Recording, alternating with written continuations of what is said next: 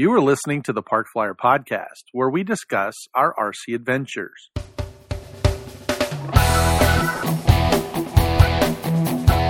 Welcome to the Park Flyer Podcast, where we discuss the ups and downs of the new RC Flyer. Join your hosts, Michael and Jay, as they take flight at the park. Now on with the show.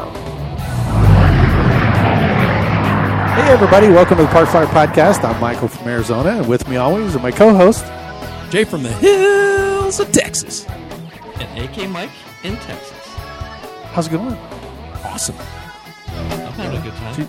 Did you fly any this week? No. We actually had some bad raining. weather, and when I went to go fly, the day we were going to go fly, it actually rained, and everybody was amazed, and had to collect rainwater and that kind of thing. So I didn't actually fly. Well, if it makes you feel any better, it rained up here twice. Twice. Really? Yeah. I mean, that's pretty amazing that it rained up here. Yeah, it knocked my mop bucket over too. It was windy, is what I'm saying. I have a little mop bucket. It knocked it over because of the wind. Okay. It was a monsoon, so we got a lot of rain. It's Phoenix, so. But the good news is it's not 150 degrees outside. It was only 105. So there you Wonderful. go. I know, that's right. Nice. It was good. So, did you do any flying? I didn't do. Well, actually, I take that back. I did do some flying last Tuesday. I went out with the guys there at the park. They hadn't seen me for a little bit, so I was like, ooh, and I got to fly my wing. Awesome. And so anyway, I went out and flew. Actually, I flew the wing out at the other club, and then this one I took something else out there. I can't even remember. I'm getting old. I took the Walrus out, one of my other airplanes, and I flew it around. So it was pretty fun. So we had a good time. Yeah, because you haven't been flying lately. I've been working. So I've been working, and when I wasn't working, I was over at Spencer's house building on my F-16. Ooh. So we got a little bit Which, of, by the way, tonight we have a special guest on tonight. Oh, do we have that in the budget? We do. Wow. Man, this year's been We great. added another surprise host today. We have Spencer with us in the podcast studio. So, Woo-hoo. Spencer, welcome to the Park Flyer Podcast. Thanks for having me on. Hi, everybody. How's it going, Spence? He's pretty excited. He's been a podcast listener, and we've been talking about him more and more since I've been coming over and building with him. So we're pretty excited to have him on because he's got a pretty good background and a bunch of different airplanes in here. So we're excited to have him this week. And I guess we should let everybody know, a disclaimer, that we're going to have a battle of the egos because we do have two pilots in the same room. Oh, this is true. I don't know what's going to happen. It's going to be electric. That's all I know. It's not electric planes, Jay. They're gas planes. Come on, man. They're real airplanes. Yeah, Exactly. Because he and I are both airline pilots. So yeah, it's folks pretty exciting. folks at home, you can't see it, but they're already talking with their hands, and they're pointing out what time it is and talking about their six. So if you hear that kind of thing, don't worry. We're flying with our hands, right? We're flying. There I was. There I was, and Spencer was right behind me. That's right. The new Top Gun movie's coming out soon, right? That's right. It is coming. We got to out. get warmed up. We do got to get warmed up. Spencer and I are starring in the new Top Gun movie. that'll be good. Can't wait to see it. Yeah, we're extras. Just stand-ins. Are the guys actually flying the airplanes while they superimpose Tom Cruise's face on our face? There you go. See, see, he's right there with us. He knows Exactly. Well, Spencer, tell us a little bit about your background in park flying or podcasting, RC, whatever you want to call it. Yeah, well, I've been listening to you guys, obviously being a friend of your guys' for a little while, and hearing myself mentioned a few times. I figured I'd finally maybe sneak in and make an appearance. So well, I'm here, but it. So I've been flying since I was about 12 years old, and it began with a Telemaster 40. Learned how to fly on that until my skills were just good enough to get the airplane around the patch and then land it again, and this is out in Southern California. Because I wasn't old enough to drive, I had to resort to a Zaggy and ride my bike down the street to the park with the Zaggy in hand, of course, and then go fly that on a 2 or 3 times a week basis. And that really kind of got my skills going to the point where I could fly decently. The Zaggy kind of segued me into slope soaring, so I did some F3F racing and some dynamic soaring out on the hills out in Southern California. And when I turned 18, I moved to Phoenix to go to flight school. And unfortunately, out here, we have nothing but heat and rock piles. That's true. So all the nice composite airplanes that I had were sold, and I'm stuck with things that rely on outside power. So There you go. now we're doing, well, what started out as nitro helicopters, but that's kind of faded into electric helicopters, electric park flyers, turbine jets, giant scale 3D airplanes, and now maybe even a scale warbird. That's kind of how everything morphed, but I've been in the hobby for almost 20 years now. We were talking earlier a little bit about building. I do enjoy building, which seems to be a dying art. Right now I'm working on a turbine F-16 that we're actually making gear doors and some other parts, and they're out there cooking right now in the garage, so we'll talk about that a little bit later. But yeah, so we're always tinkering with something, and then you and I are also working on those 70mm Lanzang F-16s. This is true. So all kinds of projects going. See, in the summertime out here in Phoenix, it's hotter than hell, and we don't want to go fly.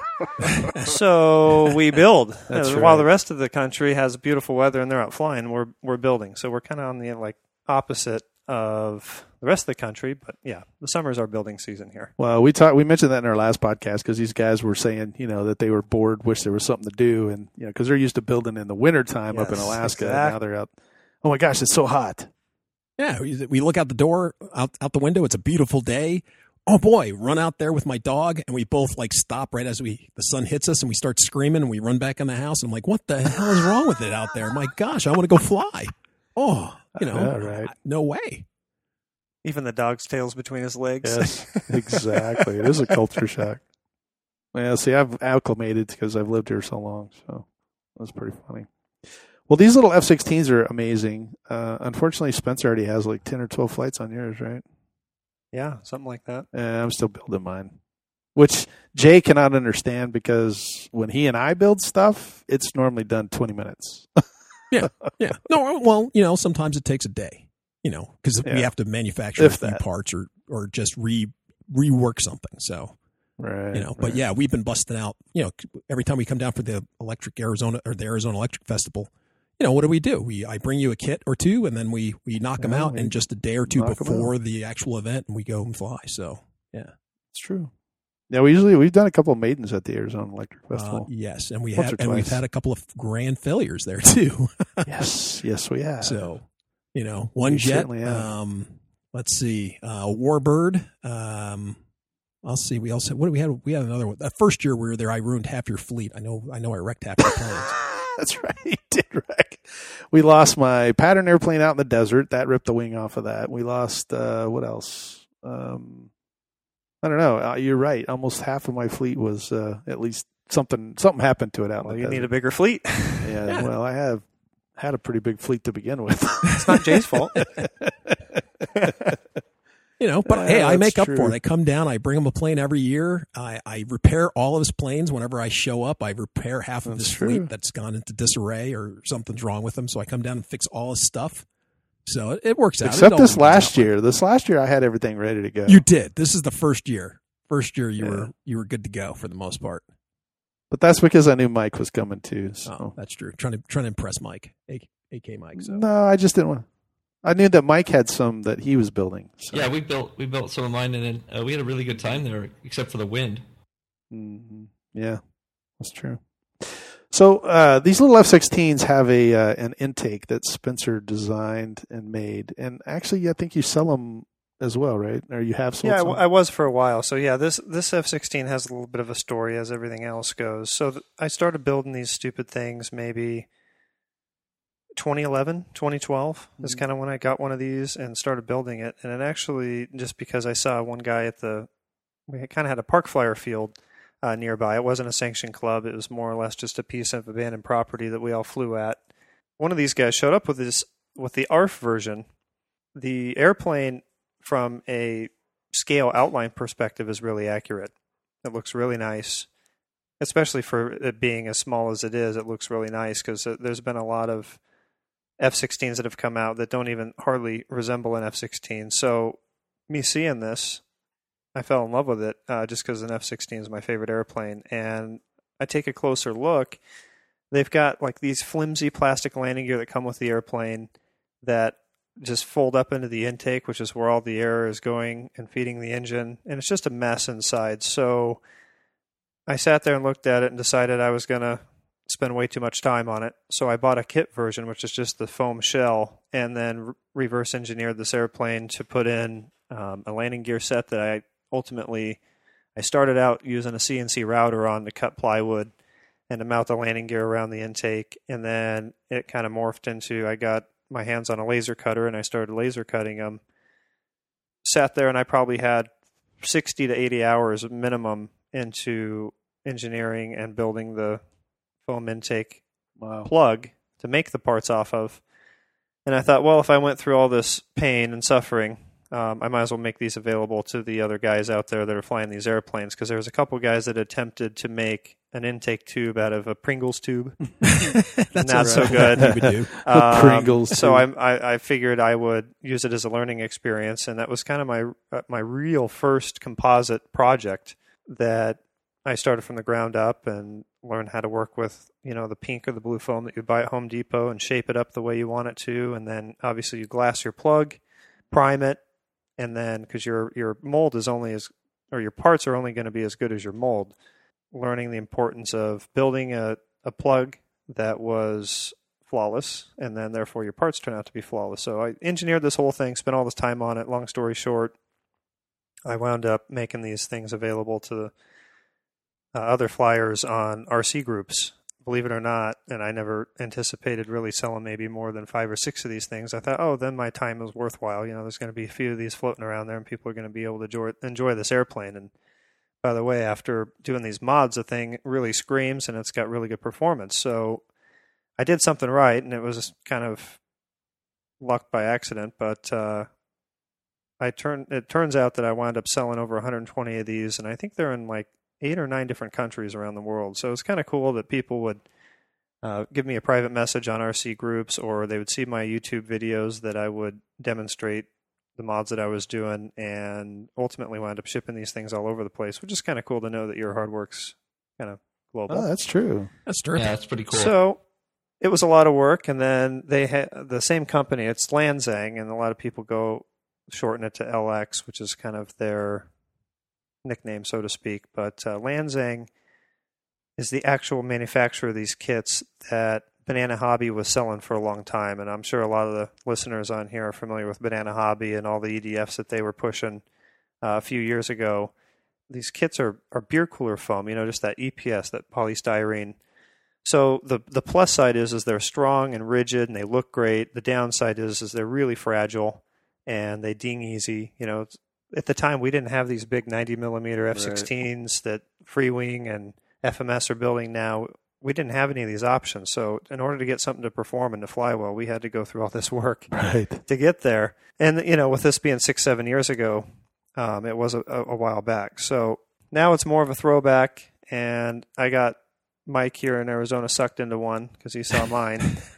and we're probably 2 weeks into building this thing, not full-time, obviously, but on a weekend basis, more or less, and now he regrets that. So, well, it really kind of sucked too, because when I ordered the airplane, they had it in stock, and then right when they went to go ship it, they sent me an email that said, "Oh, it's not in stock anymore."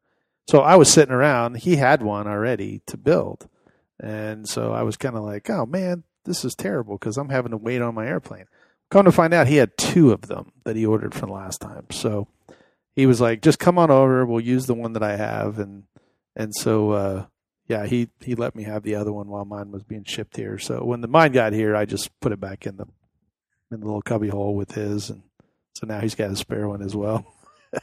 Yeah, because I have like 20 airplane projects sitting around at any one time. So I didn't miss it, I promise. Yeah, but it's been kind of an interesting. This whole molding process is very, very new to me because I'm not scared of working with foam, so I can tear foam out. I mean, I know Jay and I talked about the F-18 that I had, the StarMax F-18, right. and we basically moved the landing gear back 4 or 5 inches on that thing to change the CG, and so I'm familiar with that. But this was a whole different project because we were taking foam away and not adding anything to it. And then we're building this fiberglass thing, which was totally new to me. I mean, I'm not a fiberglass guy, so I have a little bit of an allergic reaction to it, so I don't really deal with it too much. But it was very interesting, this whole process. Right, and I got a little bit of a taste of it from being up in Alaska. We have AK Mike and I have a mutual friend, Rob, and he's another one of these glass masters. He does fantastic work with fiberglass. Once again, he's just one of those ingenious guys.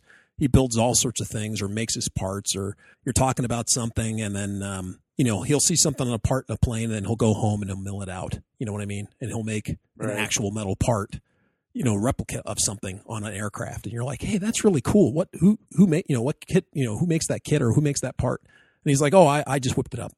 I'm like, how do you do that? I just whipped it up. Okay, that's cool.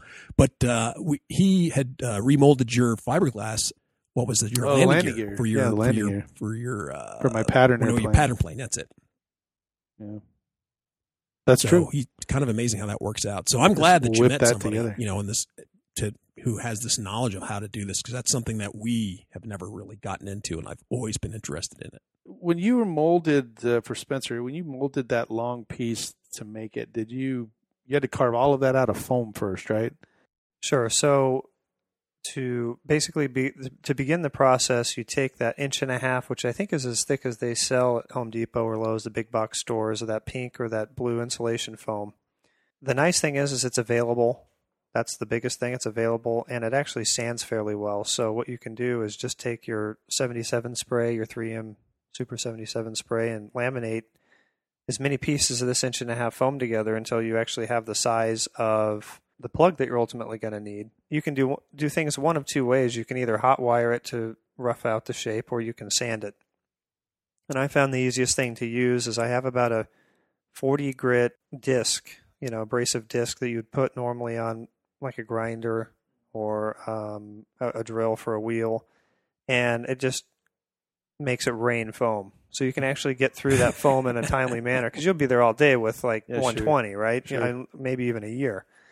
But, you can really get down part that you're looking for, or at least the shape that you're looking for, and rough it out in a fairly short amount of time. So it's easy to work with. You can hot wire it. And that's the beauty of gluing it together with a spray adhesive rather than using epoxy, is the hot wire isn't going to cut through that epoxy very well. But if you use that spray adhesive, the hot wire will cut right through it. You have them one of two ways, right? You can either hot wire it or use the sandpaper. And then once you get the shape that you're looking for, you refine the surface down to a finer sandpaper grit, maybe down to, let's say, like 220 or something. And then you're going to take fiberglass and wrap the thing up and glass it up. Now, once that cures, now you have to do the body work, right? You're going to be sanding the fiberglass down, adding filler. My favorite filler is a product by Evercoat called Metal Glaze, and it's kind of a turquoise color. And then you mix a hardener with it, and the beauty of it is it dries in it basically sets up in a minute. And you can be sanding on it in under 10 minutes. So if you have a little void or a spot that you want to fix, you don't have to sit there and wait all day. And it's a product very similar to Bondo, but it's much more creamy and easier to work with. It's more fluid. And I use just a straight edge razor blade as a spreader on smaller projects or pinholes. And then on larger stuff, you can use those plastic spreaders that they sell. And that works really well in fiberglass, metal, you name it. It has really good value in the RC world for a filler. So once you get the plug all sanded out and it's looking good, then you'll prime it. And the primer really kind of helps you see the imperfections. So once you have this plug primed and sanded out, you can see if there's any pinholes in it easily, because now it has a coat of paint on it. And you just keep sanding, filling until you're either crazy or it looks good. Exactly. Now you have a part that you can sand down with maybe like 2,000 or 2,500 sandpaper. And then you'll apply a mold release wax. I mean, really any wax will work, but the harder Carnauba waxes are a little better suited for molding because they're a little more durable and harder. So that way when you're pulling a part off of it, it stays intact. And you can just get these at like AutoZone or Walmart or whatever, right? Yeah, the mold, the specific wax for mold release is kind of more of a specialty product, but a Carnauba wax is a good alternative if you don't want to mail order a special kind of wax. Right. But I mean, for example, even Meguiar's of all people, they manufacture a mold release wax, which is designed just for the purpose. Gotcha. So you get your mold, and what we're doing with this intake here is we're actually doing the opposite of what you would consider a normal layup inside a mold. Because in a normal mold, right, you've got a negative of the shape that you want, and you're laying your fiberglass inside of it. And then when you pop it out, now you have a positive, where the outside of it is smooth, and the inside we don't really care because it's inside of your airplane. Right. Well, on an intake ducting or anything that's hollow like that, where the air is traveling through the inside, we're actually doing the opposite. We're taking a plug and laying the glass on the outside of it. And then in the case of how I get the fiberglass off of a complex round object is I slice down the side of the mold, and then that creates basically a zipper or opening where you can pull it off the mold. And yeah, it leaves a score mark on your mold and damages it, but what's neat is if you can take a Sharpie and run it down that score mark and then keep cutting your parts off at the same location every time, and eventually it turns into like a very small V groove that guides your knife down, so that way when you make multiple parts off the same mold, you only have one seam line. And you're going to have a seam line anyway because you still have to cut it off and glue it back together. Right. Lastly, to give it strength, we take carbon fiber tow, which is just a long unidirectional strand of carbon fiber. And for those guys out there that aren't that familiar with composites, they typically refer to, like carbon tow, for example, as 3K, meaning that there's 3,000 strands in a string or a bundle. And it's just unidirectional, comes on a spool, just like ribbon, very strong. You know, they say carbon fiber's 3 times stronger than steel or whatever, and that's kind of a loaded statement because it depends on how you use it. But it's light and it is strong. And I wrap these intakes in a shoelace pattern. So you do 2 opposite spirals on this, and that creates basically a skeleton, a structural skeleton on the outside, and then the fiberglass part that we molded is the skin on the inside. It doesn't really have any strength. And this is, of course, to keep it from collapsing under vacuum or under load, because when you throw one of these ducted fans in there, and you guys know how powerful these things are now, there's a lot of suction in the front of that. And what we're trying to do is prevent it from collapsing, because if it collapses, it's no good. So the trick here is to build it strong enough to where it won't collapse, but light enough where you're not flying around a lead weight in your... A lead sled. Exactly. Yeah. For a lot of people, including myself, so what type of fiberglass, what thickness of fiberglass cloth are you talking about? So for the initial mode, I'm assuming that you're not using that thick of a cloth since you're cutting on your plug. Correct. And then when you put it together, that's like you said, you're wrapping the toe around it to give it some strength. So what thickness are you talking about for that first initial mold? To make the skin, which is going to be the form or the skin inside of your intake, I use 6-ounce cloth, just one layer. Mm-hmm. And it sounds like a lot, but when you pull it off the mold and you glue it together, I mean, it's like holding paper mache. It's very delicate and light. It really is, and it's very flexible and flimsy. Because remember, you're only using one layer here. And another thing too is when you cut a part off of a mold like that, do it while the epoxy is still setting up. Because if you wait till it's hard, it's like cutting through concrete. But if you do it while it's still soft, a razor blade will glide right through it.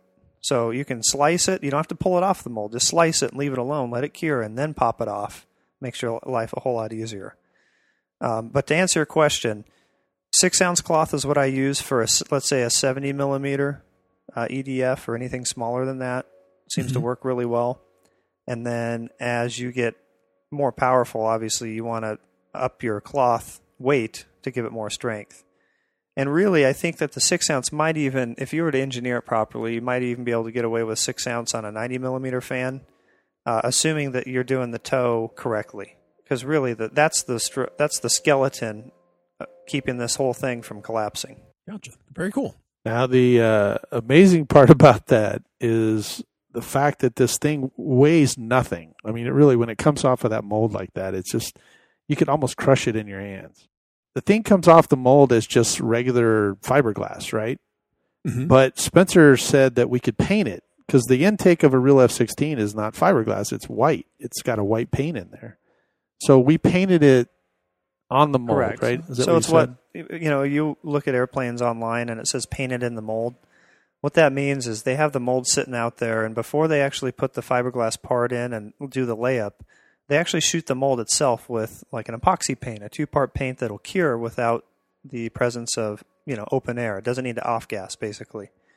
So what they do is they paint these parts in the mold, then they lay up the layup of fiberglass, carbon, whatever composite material they're working with on top of the paint. And it actually chemically bonds to this whole thing bonds together, because as resin dries, whether it's your 5-minute epoxy that you're used to using or laminating resin, it's really all the same family. These two chemicals that you mix together do a process what is called cross-linking. And if you have an epoxy paint, you actually are cross-linking the paint to the actual airplane itself as you lay this thing up. For those of you guys out there too, another interesting thing about epoxy is, as long as the epoxy is still in that cross-linking chemical process, you can apply more epoxy to it, or let's say more layers of a layup or even paint, and it will chemically bond and structurally hook itself to the previous layer, assuming that it's not dry already.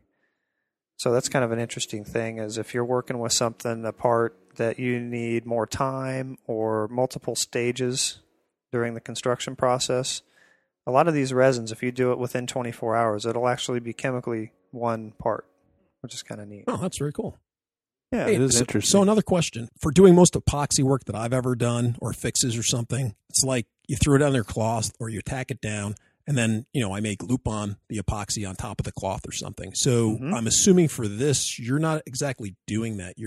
Are you coating the epoxy cloth, the cloth first and then laying it up, or how are you doing that? You really can do it either way, but by far the easiest way to do almost any layup, whether it be on the outside of a mold, like what I'm doing for an intake, or even on the inside of a traditional mold, is to actually take a little cheap Harbor Freight chip brush and then just use that as an applicator for your resin and paint your mold first, and that coats it with resin. And then you can take dry cloth, which is really maneuverable at that point because it's not soaked in resin and the fibers can move around freely, and you can stuff it down in your part and allow it to take the form of whatever your mold is, and then the resin will naturally wet out the cloth that you're laying down. It'll soak right in. It's like magic. And then as it soaks in, you can take your chip brush out and start, dabbing it on the outside and really making sure you don't have any dry spots. But that's by far the easiest way that I've ever found. There's another process called vacuum infusion where you actually lay up all your glass inside of a mold and then inject the resin, and it actually travels through the mold and all the fibers under basically pressure and the combination of pressure and vacuum. But that's really kind of, there are RC guys doing it, but that's way above my level at this point. I'm still kind of experimenting and getting better at it as I go, even though I've been doing it for almost 10 years now. I don't hold a candle to these guys that actually really know what they're doing. So it's more of an advanced process. But for what I'm doing, even vacuum bagging is at the upper limit of what I typically do, just because with the intakes, you don't have to vacuum bag it. You got the part and you're actually working on the outside. The smooth part is on the inside. So as long as the resin is on the part and you get the cloth wetted out, you're going to wind up with a good part without any voids, air bubbles, pinholes, or anything like that on the inside. So hopefully that answers your question, Jay. Oh, yeah, I think it does. Because I was going to say the guys who do the vacuum molding and stuff are usually the glider guys who are making, DLGs or stuff like that I've seen or on YouTube or stuff like that. But that's still kind of cool either way. And you mentioned about globbing epoxy on. Like, let's say you're making a repair on the outside of your airplane and you need to put some fiberglass cloth as a reinforcement. It doesn't matter if it's on the inside or outside of your airplane. It makes no difference. But as far as how much epoxy resin do you need? Well, if the cloth is wet, that's all you're trying to accomplish. And if there's any excess epoxy on your airplane, more than what's required to wet out that fabric, you're just wasting your time because you're adding weight and you're adding zero strength. The strength is in the fibers of the cloth. It's not in the resin itself, which is why you can take let's say you take an epoxy or take an airplane that you want to seal off with, let's say, epoxy because you want to paint it. Now drop that part on the ground and you'll notice that the epoxy will chip off the wood or whatever it happens to be made out of, it'll chip right off.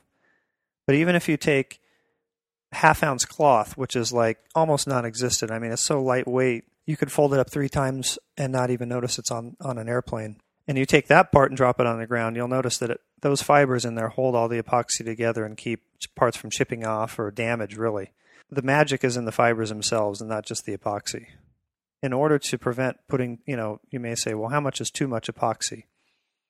An easy trick is to go buy some nylon from the fabric store. Mm-hmm. And some people use ripstop. Some people just use regular nylon. It doesn't really matter as long as it's cheap because it's going to go in the trash can anyway. Right. So let's say you have a fuselage that's broken in half and you want to do a repair. You're going to, kind of tack your fuselage together and then take some fiberglass cloth and you're going to wrap it in that area.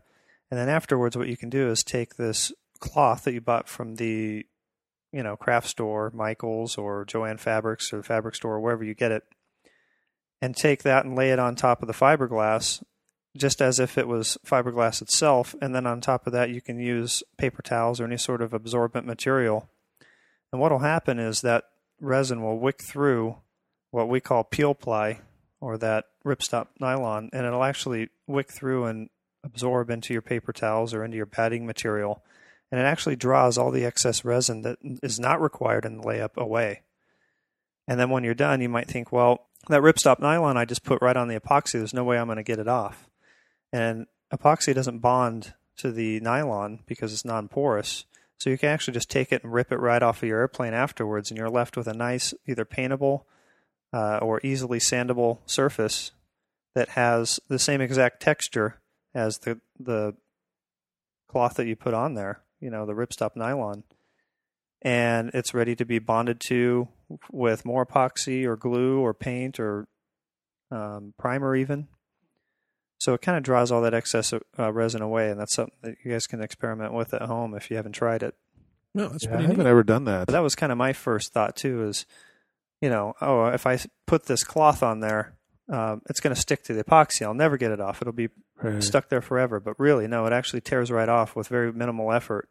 And you'll notice that after you tear that off, you're going to have this big, heavy thing in your hand with, the paper towels and excess resin and the nylon cloth in your hand. And then you're going to be left with a beautiful finished part that only has enough resin in it to wet out the fibers of the cloth itself. So, Interesting. Yeah, and if you buy this stuff from a composite store, they call it peel ply, and it works great. And of course, it's designed for the purpose. But a cheaper alternative is just to go to the fabric store and buy ripstop nylon, or it doesn't even have to be ripstop, just a nylon fabric. Just a nylon. So I have a question. I have a airplane that I use, and it's one that I fly off the ground or snow or grass or snow or the water. Over time, of course, the bottom of it got kind of messed up. But I did basically what you said. I used fiberglass, and then I used epoxy on top of that. But I probably put way too much epoxy on it when I did it. I mean, I didn't really know what I was doing. I was just trying to make it work. And it worked pretty good for a while, but then it started chipping away. So, do you have suggestions on what a guy might do for a surface like that? Maybe that isn't the right solution. Maybe I should be just doing plastic or something instead, or what are your thoughts on that? Well, did you use a laminating resin or did you just use epoxy? Epoxy. Okay. So typically, and this is not always the case, but typically the shorter the pot life epoxy, so for example, common in our hobby is 5-minute epoxy, right? Right. I don't know if you guys noticed in your experience, but it's extremely brittle. Yeah, it dries fast, which is great for quick fixes at the field or whatever you need to do. And it's fairly strong given the cure time. The negative of it is brittle. There's no give in it. If you use a shorter pot life epoxy, 5 or 12 minute or even 30 minute, maybe that's why you're having those results, because it is more brittle. Laminating resin typically is much less viscous in nature. So when you mix this stuff up, it'll actually wet out that cloth very easily. I mean, you can just pour it on and it'll actually soak right in or pretty close to it without a whole lot of outside force. Another reason why you might be having that chipped off is because if you put a bunch of epoxy on and very little cloth, there's not enough fibers in there to hold all that together. So there is kind of a ratio between how much cloth you're using and how much resin. Again, the resin doesn't have any strength. If you take the bottom of any foam airplane and just take a paintbrush and paint epoxy on, it's all going to come chipping right off. There's nothing to hold it together. So if you were to throw a couple layers of fiberglass on there, it'll help hold all those fibers together, hold the epoxy together, and it should be pretty darn durable. Yeah, I used medium. I don't know what the number was, but I used medium fiberglass, and I used a couple of layers of it. And what resin did you use? I used 30-minute Okay. epoxy. But I think I did put it on too thick. I didn't really know what I was doing. Mm-hmm. Yeah, and it's everything that I've done in this hobby almost has been trial and error. So well, luckily, that's why I'm suggesting, because I'm sure other people have done similar to what I've done. Oh, sure. All right, so now that it's kind of chipped away, and it's got even a channel or two, because I decided not to do anything about fixing it.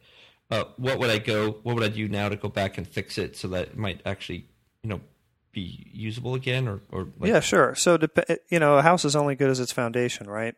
So if the foundation is chipping away and it's all kind of coming off, it might be better to start over and just remove all of that and start over. But if it still looks okay, you can sand down to the fibers themselves. So you can sand through all the resin sitting on top of the fibers, get down to the fibers, and then maybe add a couple layers of glass, and then get your paintbrush out and re-wet that. And then once that's dry, you can sand back down to the fibers, and then you'll get a pretty decent, durable finish. But again, it's the cloth itself that has the strength. It's not the epoxy. Will you be able to sand down to the? Isn't it on foam? It is on foam, yeah. So if you could sand down, would he sand down the fibers or sand down? So it's really tricky to try to sand fiberglass on foam, and the reason being is because foam is infinitely softer than the fiberglass that you're trying to sand on. Right. So if you slip and go to the edge, or if you burn through it, it's going to eat that fiberglass away, and you're not even going to notice. Eat the foam away, because you're not even going to notice you sanding that foam. There's no resistance there. You're going to be sawing away at this thing, and then all of a sudden hit that foam, and it's going to dig right into it. So you kind of have to be careful, but definitely use a sanding block and take your time and work your way down to where you think it's a decent finish. Now, it doesn't have to be perfect, because remember, when you add more glass and resin on top of it, it's just going to cover all that up.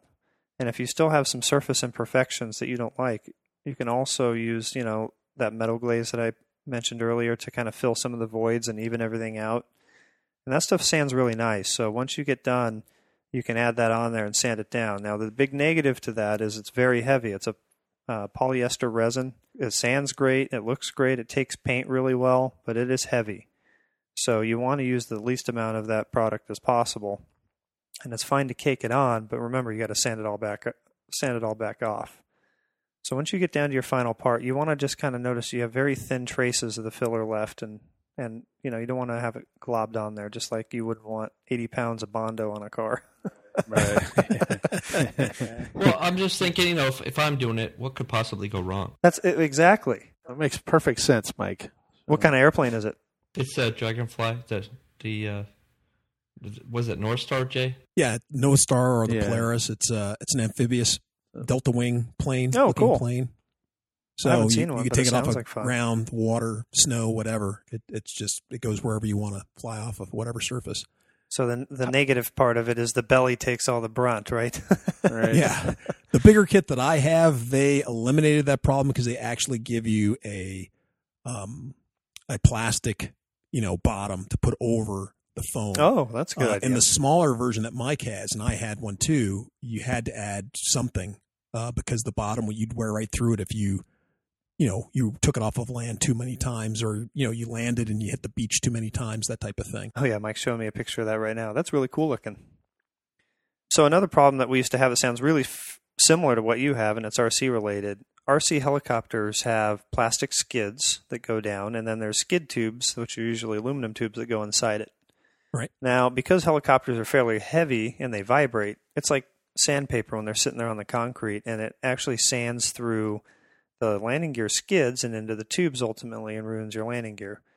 So what we found over the years is a really good way to protect the bottom of those and prevent from changing them out and replacing them so often was to use those giant zip ties that you see in the hardware store from time to time.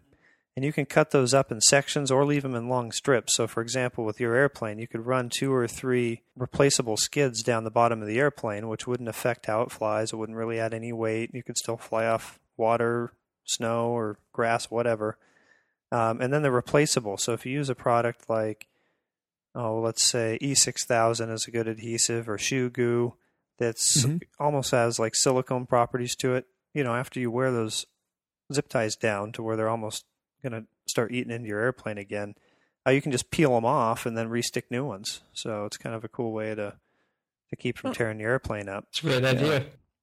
So, yeah, just watch out, though, because depending on what kind of foam it's made out of, some of these glues can eat your airplane, which we all know about, right? Especially back in the day when we used regular CA on this foam that we have these days is great because you can use regular CA on it, but I can't tell you how many years went by where if you just looked at your airplane wrong, it would shrivel up and melt into a puddle. So I'm melting. Yes, exactly. So, learn from my mistakes. Always try a test piece first. Again, that doesn't happen to me. That never happens to me.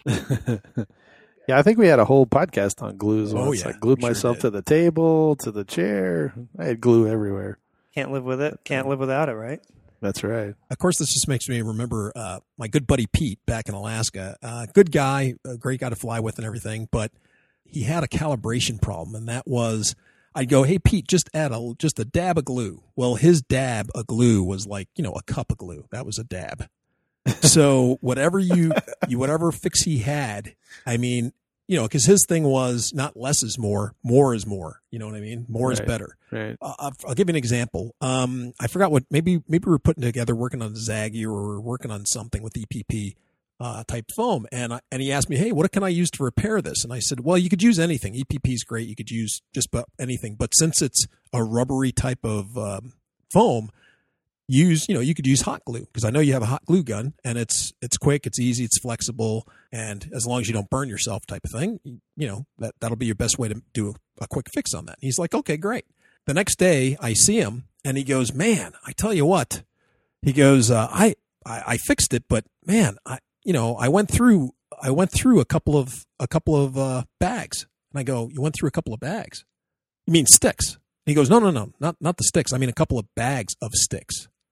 And I go, for hot glue, right? Whoa. I said, you went through a couple of bags to make this repair? And he goes, oh, yeah. He goes, this glue's not very efficient since, it takes so much glue. And I go, but it doesn't take that much glue, Pete. I don't even know how did you do that? Like, were you just pouring and pouring, glue in there? He goes, well, yeah, I just wanted to make sure it was fixed. There's only 50 sticks per bag. So come on, I ran out. Really quickly. Was so heavy after he got done with it. It was I was just laughing because it was just this big lump of, it looked like a model, but it wasn't going to fly. And then he wondered how come it wasn't going to fly. He needed a bigger motor. So more Absolutely. Repairs. But it was fixed. It was fixed. Technically, yes. Yeah, so we have a problem with hot glue out here in Phoenix. So I said we lived in hell. We weren't really joking. So the hot glue out here works really well in the wintertime. And then in the summertime, it doesn't melt the glue, but it's enough to make it soft enough where things start pulling apart. Oh, no. It's a disaster. So hot glue you have to be really careful with out here just because it works, but you might as well go get silly putty and start putting airplanes together. And how do we know this? We know this because when Spencer and I went to go fly his F-16, the nose wheel steering didn't work. Yes, that was the latest edition of why we don't use hot glue here. So yeah, right now it's summertime. It's 115 degrees out. You've got an airplane that's been sitting in the sun, and hot motors, hot batteries, hot whatever. Yeah, the inside of the airplane is 130, 140 degrees, and yeah, it loses some bonding properties at that. So we have this beautiful fiberglass intake that's been painted in the mold. It goes the complete length of the F-16. The motor, it slides around the motor so that the motor is actually pulling air straight through the actual cheater intake. Holes or anything like that. No cheater, nothing like just that. Like it's the real just straight, just like the real thing. And then we have a A glob of hot glue and a nose gear A servo. glob of hot glue and a nose gear Same servo. engineer. So- So scratching my head on that one. It's like, Hey, and I'm like, why won't this thing steer? Because I hot glued because he's trying to make we want to be able to replace the servos, right? Right. So the servos themselves, we don't want to epoxy the servo to the actual fiberglass. So he used hot let's say glue. you strip a nose gear servo, right? Because it hits a Yeah. crack in the runway or whatever, right? That's right. a commonly stripped servo. So I went for the hot glue. It's convenient and that's gap filling, and but it doesn't really hold up to the heat. And it's a perfect idea this in time it 49 happened- of the other states, just That's not the one exactly you were That's in. right. So it happened to pop loose, and Mike's trying to fly my airplane, and it's all over the place. And it ultimately granted the airplane for the day because of my prime choice in adhesives. So So what is the right choice there? we're actually going to replace it with that E6000, and the reason being is that if you guys have used that yet, they sell it at all the hardware stores or Lowe's, Home Depot, whatever. But it's basically almost like clear silicone, but it's more of a adhesive instead of just a Right. sealant. Right. And it has really good adhesion properties on smooth surfaces. There it is. That's it. So Jay's showing us a picture of it. That's his quick grip. Yes. We use that too. So Very similar. the beauty of this stuff is it is replaceable. So let's say you had a servo attached to this intake, for example, and you strip the gears. You can get in there with perhaps your fingers or a flat-bladed screwdriver or whatever, and like silicone, it'll peel off. Yeah, it's very strong and flexible, but with a little bit of force, you can actually get work under it and pop it off. And then peel it off your servo, change the gears out, and then repeat the process and glue it back in. So that's the huge advantage of this stuff, is that you can peel it off of almost any surface and not leave any residue or any trace of it being there. And nothing's worse than a bunch of glue stains on an airplane. So that's really cool. The downside is it takes a really long time to dry, and it does not like to be disturbed while it's drying. So he's holding up his quick grip, which I haven't tried yet. I'm gonna have to give that a Right. shot. So Quick Grip is very similar to the E6000, but it only takes 10 minutes to set up. Oh, nice. So that's why I really like it. Now I don't know. Once again, we'd have to test it for such a rough application if it would hold up to it. But for I use the Quick Grip for putting gluing my Zaggies together or my wings together or EPP planes together. It works fabulously for that stuff. It just takes, really, like I said, 10 and minutes. it grips onto the foam well, huh?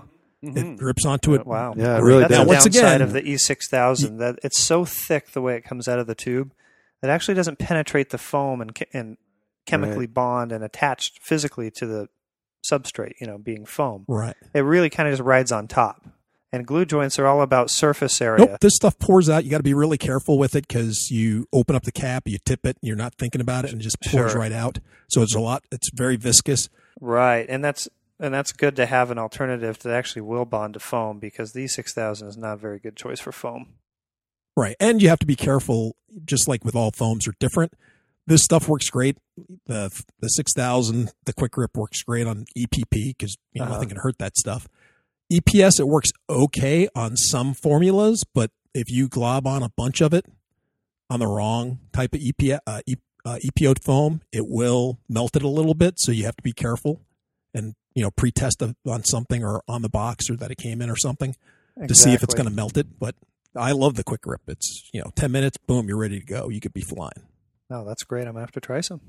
They may have it in your Walmart store, or you go online and you can have it ordered to that store, that Walmart store, or to your house. And I think actually Michael's and maybe Home Depot. Yeah, has Michael's has it. Home Depot, I'm not sure. They used to carry it, but I know for sure you can get it. Yeah, you can definitely get it at Michael's or Joann's. And like I said, Walmart, Hobby you can Lobby definitely or something. order it online to have it delivered to the store because not all the stores carry it. Right. The E6000, does that stuff work very well in colder weather? Temperature doesn't seem to be an issue. Doesn't seem to affect it, yeah. Okay. Yeah, and I don't think cold would be an issue or extreme hot. I haven't, it doesn't melt or anything. It actually off gases. It's got some solvents inside of it, which is why you have to be careful with it on your foam. Right. Namely some of the EPS or the styrene style foams are sensitive to those solvents. But once the solvents off gas and the adhesive cures, it's pretty impermeable. In fact, I think that E6000 specifically is waterproof. It's good to high and low temperatures, waterproof, that sort of thing. So it's actually pretty cool. Like I said, it's an adhesive with silicone-like properties to it, which is awesome. And you do have to let it have access to air, You though, do. because if you Absolutely. cover it up, whatever, it'll heat up so much that it'll eat right through your foam till it finds the air, and that could be on the other end of your airplane. Yes. It's like spontaneous combustion, right? When you throw Almost, your yeah, oily rags exactly. in the trash can Exactly. and they ignite on their own. That's true. So, well, now that we have this F-16 put together, the problem is that in order to get this intake in, we had to auger out all this foam, which includes where we mount the landing gear. That's right. So now we have no way to mount the landing gear in this F-16 because of this beautiful new piece. And Mr. Engineer Spencer sitting here decided on his own to lay down on paper and figure out a way to laser cut some mounts and make the real thing. Yes, I made good use of my high school drafting classes and started drawing things up on AutoCAD. And then, fortunately, I've got a friend of mine that has a laser cutter, so I can multiply these things and put them out on a 3 by 4 or 5 foot sheet of 1/8 inch plywood, and it'll buzz out, a couple hundred of them for me, and then I've got them. So what you do is you glue this thing together, and then we use basswood rails to mount the landing gear to, and that is pretty much it. The landing gear bolts right to it, and then we glue this whole assembly inside of the airplane, and voila. So we just did that to Mike's airplane a couple days ago. So when you land, actually, is it the intake that's taking the pressure from when you're landing? I mean, if the formers are glued to the intake, right? Still, or No, the formers are actually glued to the inside of the fuselage, but it just happens okay. be. It has almost like a C shape that goes around the intake to allow it to go through it. That makes okay. sense. Because the pictures I was looking at, I was like, okay, it looks like those are glued to it, and then I was just wondering how much force could it take. I mean, you could glue it all together, but the intake isn't a structural part of the airplane. We're actually Gotcha. trying to tie it Okay. into the sides of the airplane, the foam itself. It basically slides around the intake. So this wood that he has, it just kind of fits perfectly in the intake, and it's just wide enough to fit on the foam. So we took some epoxy, I guess. Yep. Is it 30-minute Yeah, we just epoxy? use 30-minute epoxy. 30-minute epoxy, and we added like a freaking ton of micro balloons. I've never added so many micro balloons to epoxy until Spencer showed me how to do that. I've always added just a little bit, but Spencer adds so much to it that it looks like chalk. I mean, it looks almost like a putty. Yeah, almost. I mean, it really is. It's super thick. I could not believe it.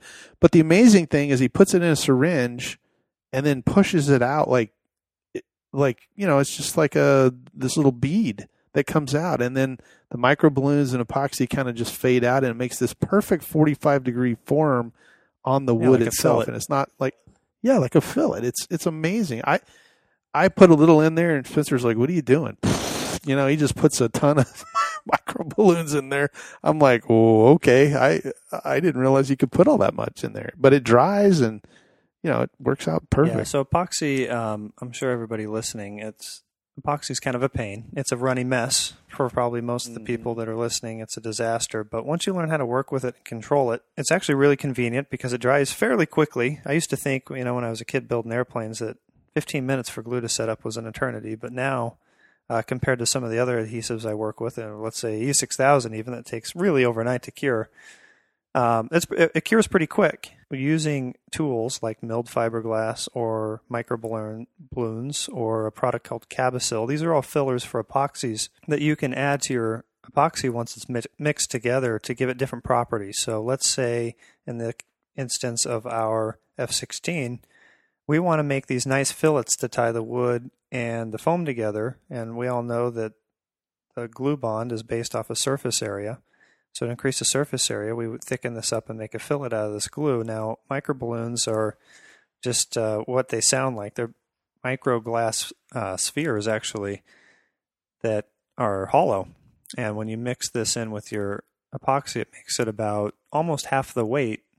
It degrades the strength a little bit, but not to the point where it's going to become an issue. Really, the rest of the airplane is going to fail around the epoxy. It's the strongest thing. I mean, we're working with foam here.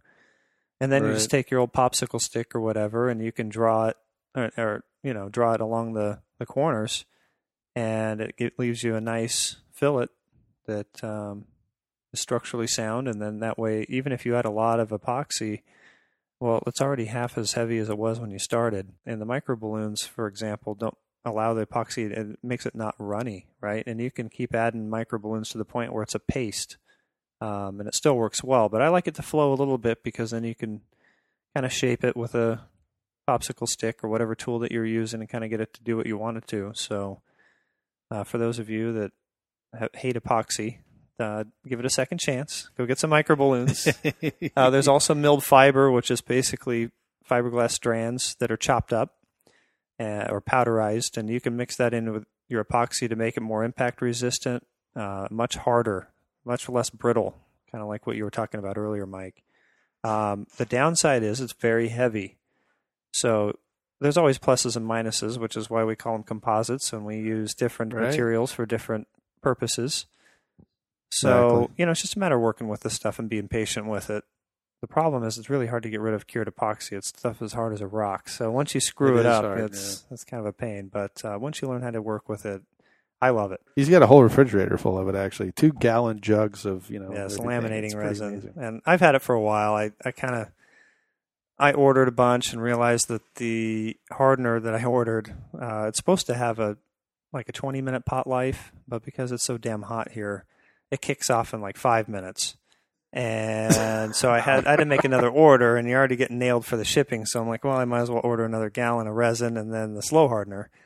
So I bought a cheapy little mini fridge that sits in my garage, and it's full of paint, CA, resins, epoxies, you name it. It's all in there because it preserves so much better in a fridge than it does, obviously, in a hot Phoenix garage, or really almost any garage in America. The right time of At year, 150 it gets blazing degrees. hot out there. So, and I also put my LiPo batteries in there, so it's really good to store those batteries if you're not constantly flying them, or at least throughout the week. You can throw them in that refrigerator, and the chemistry inside a battery is just that. It's chemistry, and it's a chemical reaction that's constantly degrading itself. So just like your food, you put it in the fridge, it doesn't rot as fast. We do the same thing with our batteries, or at least I do.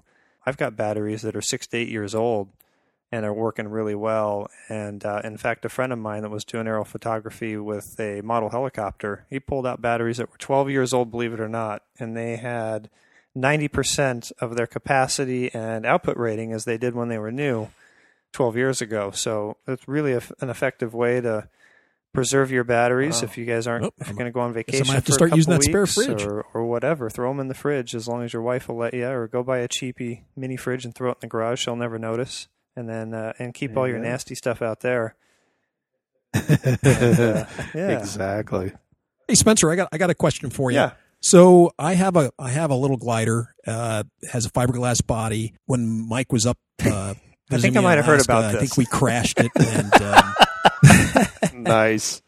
so I'm going to repair it. Okay. But I'm looking at the body, and I could see where the epoxy, not the epoxy itself, but I should say the epoxy paint has kind of come off in spots, or it got chipped off. So Okay.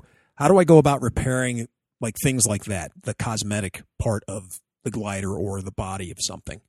Well, the cosmetic is the tough part. Honestly, the repairing something structurally is easy in comparison to the cosmetic stuff. It's the composite stuff. It's easy to make it structurally sound. It's very hard to make it look good afterwards, or make it look like it never happened. But a couple of things. So let's say you're flying your fiberglass fuselage airplane, whether it be a motor glide or a hotline or whatever, right? And you dork it in and it snaps in half.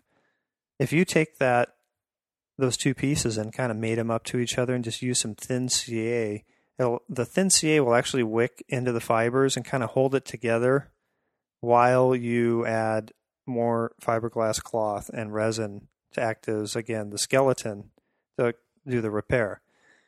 And let's say you do this on the inside of a round tube. Let's say it's a hotliner fuselage, and the outside looks terrible, right? It's all chipped, like you said, and Mm-hmm. and the gel coat, if they mold it with polyester Gel coat, resin, that's the they word I have a was gel looking for. coat on there that can chip away. And just like we were talking about earlier, the reason why that gel coat chips away is because there's no fiberglass cloth in that gel coat. It's actually a coating that they put in before they lay up the part, which is exactly why it chips so easily. So what you can do is you can sand down to the fibers themselves where the damage is, get through the gel coat, get down to the structure, right? Because we want to tie the structure to structure, and then add some cloth on the outside and sand it all down to where it's flush, and then you can prime it and paint it. So it's kind of a process. There's not really an easy fix, but the gel coat is basically a non-structural resin on the outside that is strictly facade. It doesn't do anything for strength. It actually is only there just to make the molding process easier and to make it look nice. So when you say it's chipped, is it because when the airplane crashed that it stressed enough to where it chipped off, and now you've got? Do you have like exposed cloth that can you see the weave? It's sitting back here on my rack. I should go grab it and I'll show you. Hold on for a second. Let me go grab it. All right.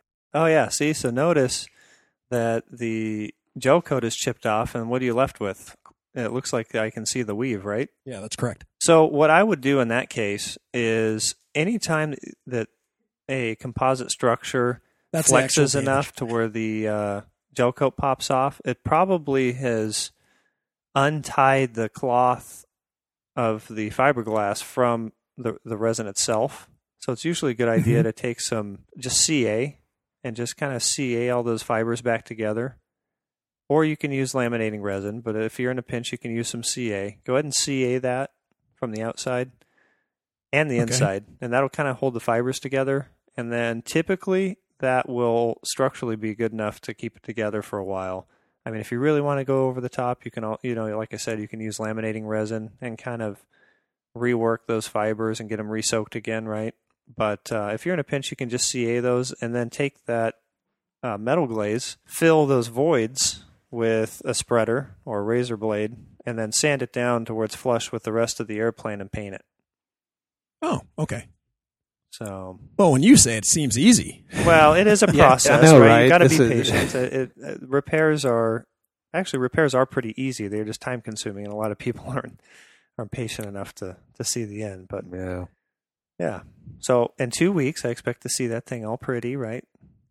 Oh, well, I don't know about 2 weeks, but okay, I'll give it a shot. All right. I got plenty of glue. I got plenty of sticks for my glue gun, so I'll just fill that up with some glue. Yeah, Jay's busy being retired. He didn't have time for doing this stuff. Right. Yes, exactly. Exactly. That's hilarious. So, well, speaking of 2 weeks, our hour's up. We would love to keep talking to Spencer if you're okay with that, Spence. We'd love to keep you here in the studio, but I think our episode for this week is up. So if you'll hang out with us, we'll keep talking to you. Sounds if that's good. Okay. Well, guys, before we go, Mike was nice enough to get Doug Leroy on the phone, and they've got an event coming up. Doug, welcome to the Park Flyer Podcast once again. Why don't you tell us a little bit about your event that's coming up? Sure. Well, we in September 1st, Labor Day weekend, we've got our second annual fly-in event in Holly Springs, North Carolina. It's called Wings Over Springs. It's a fly-in and swap meet. Oh, a swap meet. That's kind of neat. What's that? How does that work? Well, basically you pay your pilot's fee to fly at the event, and with that is included a table and a tent, or tables and tents, to put out any of your stuff that you'd like to sell or trade or with other modelers. So it was pretty well received last year. We actually had one attendee last year that came specifically for that. He had an entire trailer load of planes. He was retiring and getting out of the hobby. So it was kind of neat to see that somebody found us and was coming just for that piece of it. That's awesome. Well, did you pick up anything yourself? I did. It was something small. It was basically a DC power supply for a charging station. Can't go wrong with that. Staying modest, that's a good idea. Yeah. Well, it's an electric fly-in, right? Well, are there other types of models that can come, or how does that work? Yeah, so it's because we're a Park Flyer Club and we are electric only. It's an electric event. However, for this event, we have it open to all types of aircraft. The only exception to that would be no gas turbines. But other than that, wet fuel, glow gas, giant scale, all the way down to the UMX are open to fly in the park that day. The event is actually hosted on a 20-acre event field, which is not our normal everyday flying site in the park, but our field is located in the park. Regular flying site is more Park Flyer friendly. It's 6 acres size, but we get the event field. So it's a venue that's one of the largest flying areas I've I've flown at. So it's a nice size. This also benefits your charity, though, too, right, Doug? That's correct. So locally in town, there's a foundation called Meg's Smile Foundation. That's where they basically grant wishes for children with terminal illness. And because they're a Holly Springs nonprofit, and I know the founder of that organization, we, as a club, since we're a nonprofit and want to give back to the town, we kind of adopted that charity. So part of our 50-50 raffle proceeds will be benefiting Meg's Smile Foundation. The other aspect of the event is it's fundraising for the Parks and Rec Department. Nice. They allow us the use of our model flying site at no charge. In fact, they pushed an ordinance through the town council about a year and a half ago where they designated this area of the park exclusively for model aircraft operation. Right. And they allow us to operate from there. So to give back to them, at minus expenses, we take some of the proceeds and we give that back to the town. And last year we were able to give the town $1,000. Wow. Of which they did some improvements for our field, bought us a windsock, put a gear locker out at the field. They're going to be purchasing a weather station at some point for the park that'll be funded by our proceeds. So we're doing things to give back and enhance the community experience there in the park. Wow, those are great ideas. So I noticed something maybe about drone racing. What's going on with that? So we're really excited about this aspect because the way the park is arranged, it was a former farm, and the town acquired this land adjacent to the large 20-acre flying site. Right at the entrance of it, there is a 2-acre corral that last year one of the local hobby shops, Hangar 18 Hobbies in Cary, North Carolina, sponsored a drone racing event. And we're doing that again this year. We're a little bit bigger. We're also pushing out some advertising through Multi-GP. And we've got some Multi-GP pilots that are going to be doing demonstrations. But the folks last year had kind of an interesting little challenge course, and they had television monitors and goggles where the public could come up and see what drone racing was all about and understand drone operations in a hobby aspect. And we're going to do that again this year. It was very popular. So we're amping our game up there. It was a good draw, and we're hoping for a bigger turnout this year for that portion of the event. Good. I'm kind of sad I'm going to end up missing this. You have other sponsors. You mentioned Multi-GP. Anybody else? Yeah, so the vice president of our club, Jason Getchman, he's our donations expert. He's the one that's been soliciting donations from local hobby shops and hobby organizations all over the country. So this year, thus far, we have, I think, a retail value of about $2,500 worth of donated items. Everything from small trainer planes that would be park flyer appropriate that we're going to offer to the public in a public raffle during the event to the main raffle is basically our pilots raffle. So the pilots will be able to win prizes from RA Cores, Heads Up RC, Twisted Hobbies. We've got a box load of Zap glue. So if you need super glue, we've got a ton of it. We've got Raleigh UAV, which is a local professional UAV drone company doing our videography for the event. So we should have some good footage to promote it after the event. It's a nice donations list that kind of makes it interesting for the pilots, and we hope that everybody that comes walks away with something, in addition to a lot of good memories.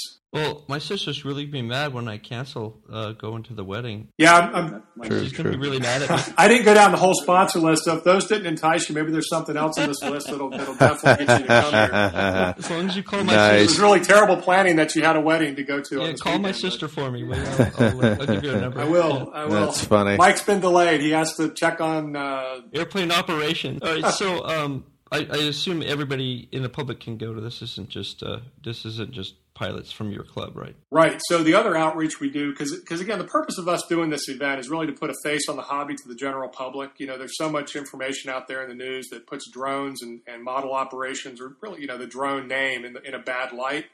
So we open the event up to public, and the public is invited to attend the event from 10 a.m. to 2 p.m., so kind of midday. Gates open at 8 a.m., and we fly until 6. So right during the midday, we'll have noontime demos. Well, it was a draw last year. Again, it was our first event last year, so we were learning. But we probably had about 300 public filter through the event, so not bad for a first event. We got a lot of great feedback from pilots that were really they couldn't believe it was our first event. So we're hoping that we'll not disappoint those that are coming back this year and amp up our game. Does the public have to register, or do just the pilots register? So only pilots register. We've got our registration set up through RC Flight Deck, and the best way to access that is through our website. So if folks navigate to www.hssrcg.org, they'll see a link there for pilot registration, and they can go in and register. And you can register. You can pre-buy your raffle tickets if you'd like. Good. You can make a donation to Meg Smiles all before the event. Whatever you'd like to do. We just wanted to give folks options. Awesome. So what happens if it rains? Well, we don't have an alternate date. Last year, we had a hurricane event that whisked through the area on Friday night before the Saturday. So we thought the event might be rained out last year, but it wasn't. I was sending out emails, and I will send them out again this year. It's a rain or shine event, barring any hurricane-type event where we've got high winds and solid rain. And the park's open, we're going to be flying. So, the weather this time of year is, as I'm sure it is in Texas, you have the pop-up thunderstorms and spotty showers, but generally every day's got some sunshine. And so we're just going to keep an eye on the weather and hope for the best and have a good event. Well, that sounds good. So do I just give them your personal phone number, or who do they contact if they have questions? So if they have questions, they can send an email to our website. It'd be best if I just answer those via the email. It's WOS18@hssrcg.org is the email address. Oh, that's great. Thank you. Let's see. I don't think I have any other questions. Is this an AMA sanctioned event? Oh, yes. First and foremost, this is an AMA sanctioned event. We are a chartered club of the Academy of Model Aeronautics and support them with our full backing. It is a registered event. Why don't you give us the information one more time, and then I think that's all the questions I have. Yeah, the Wings Over Springs 2018 Electric Fly-In and Swap Meet is going to be on Saturday, September 1st, 2018. Gates open at 8 a.m., flying until 6 p.m. We'll have a pilots meeting at 10 a.m. The general public is welcome to attend and see what we do as model hobbyists. The public is welcome from 10 a.m. to 2 p.m., and that's free. There is a $10 landing fee for the pilots. That includes the swap. We do require that you are have your current AMA membership in order to fly at the event. If you're interested in drone racing, 250 size quads or less, we're going to have a full drone racing course there with drone racing and demonstrations going on all day. And after the public leaves at 2, they'll be doing a little multi-GP event. So we've got electric hookups available. There's 19 power stations you'll be able to park on the field. It's 20-plus acres of open grass flying field. We'll have a runway that this year we're going to extend to almost 1,000 feet. Because some of the bigger planes wanted it. We've got an exclusive pilots-only raffle, a 50-50 raffle, and benefits. Proceeds benefit the Meg Smiles Foundation here in Holly Springs, and also the Holly Springs Parks and Recreation Department. If you need more information, just visit the Holly Springs Skyhawks website at www.hssrcg.org. Perfect. Thanks, Doug. I really appreciate you taking the time to talk with me and give me that information about your event. And thanks, Mike. I appreciate it. Yeah, and I'm sure everybody who's going, I'm not me, I'm really sad. We'll have it again next year. You can come to the third annual event. Oh, definitely. I definitely will. All right, again, thank you so much for talking with me, and we'll talk with you later. Okay. Thanks, Mike. Well, Mike, thanks for getting Doug on the phone. We really appreciate his input. We hope he has a great event, and we wish him the best of luck. Well, guys, from here in Arizona, I'm Michael. Jay from the hills of Texas. And AK Mike in Texas. We'll see you in 2 weeks. Let's fly. See ya. You have been listening to the Park Flyer Podcast. Thank you for joining us, and we look forward to your next visit. Please give our show a star rating and review, and feel free to email us your questions, topics, or suggestions to parkflyerpodcast@gmail.com.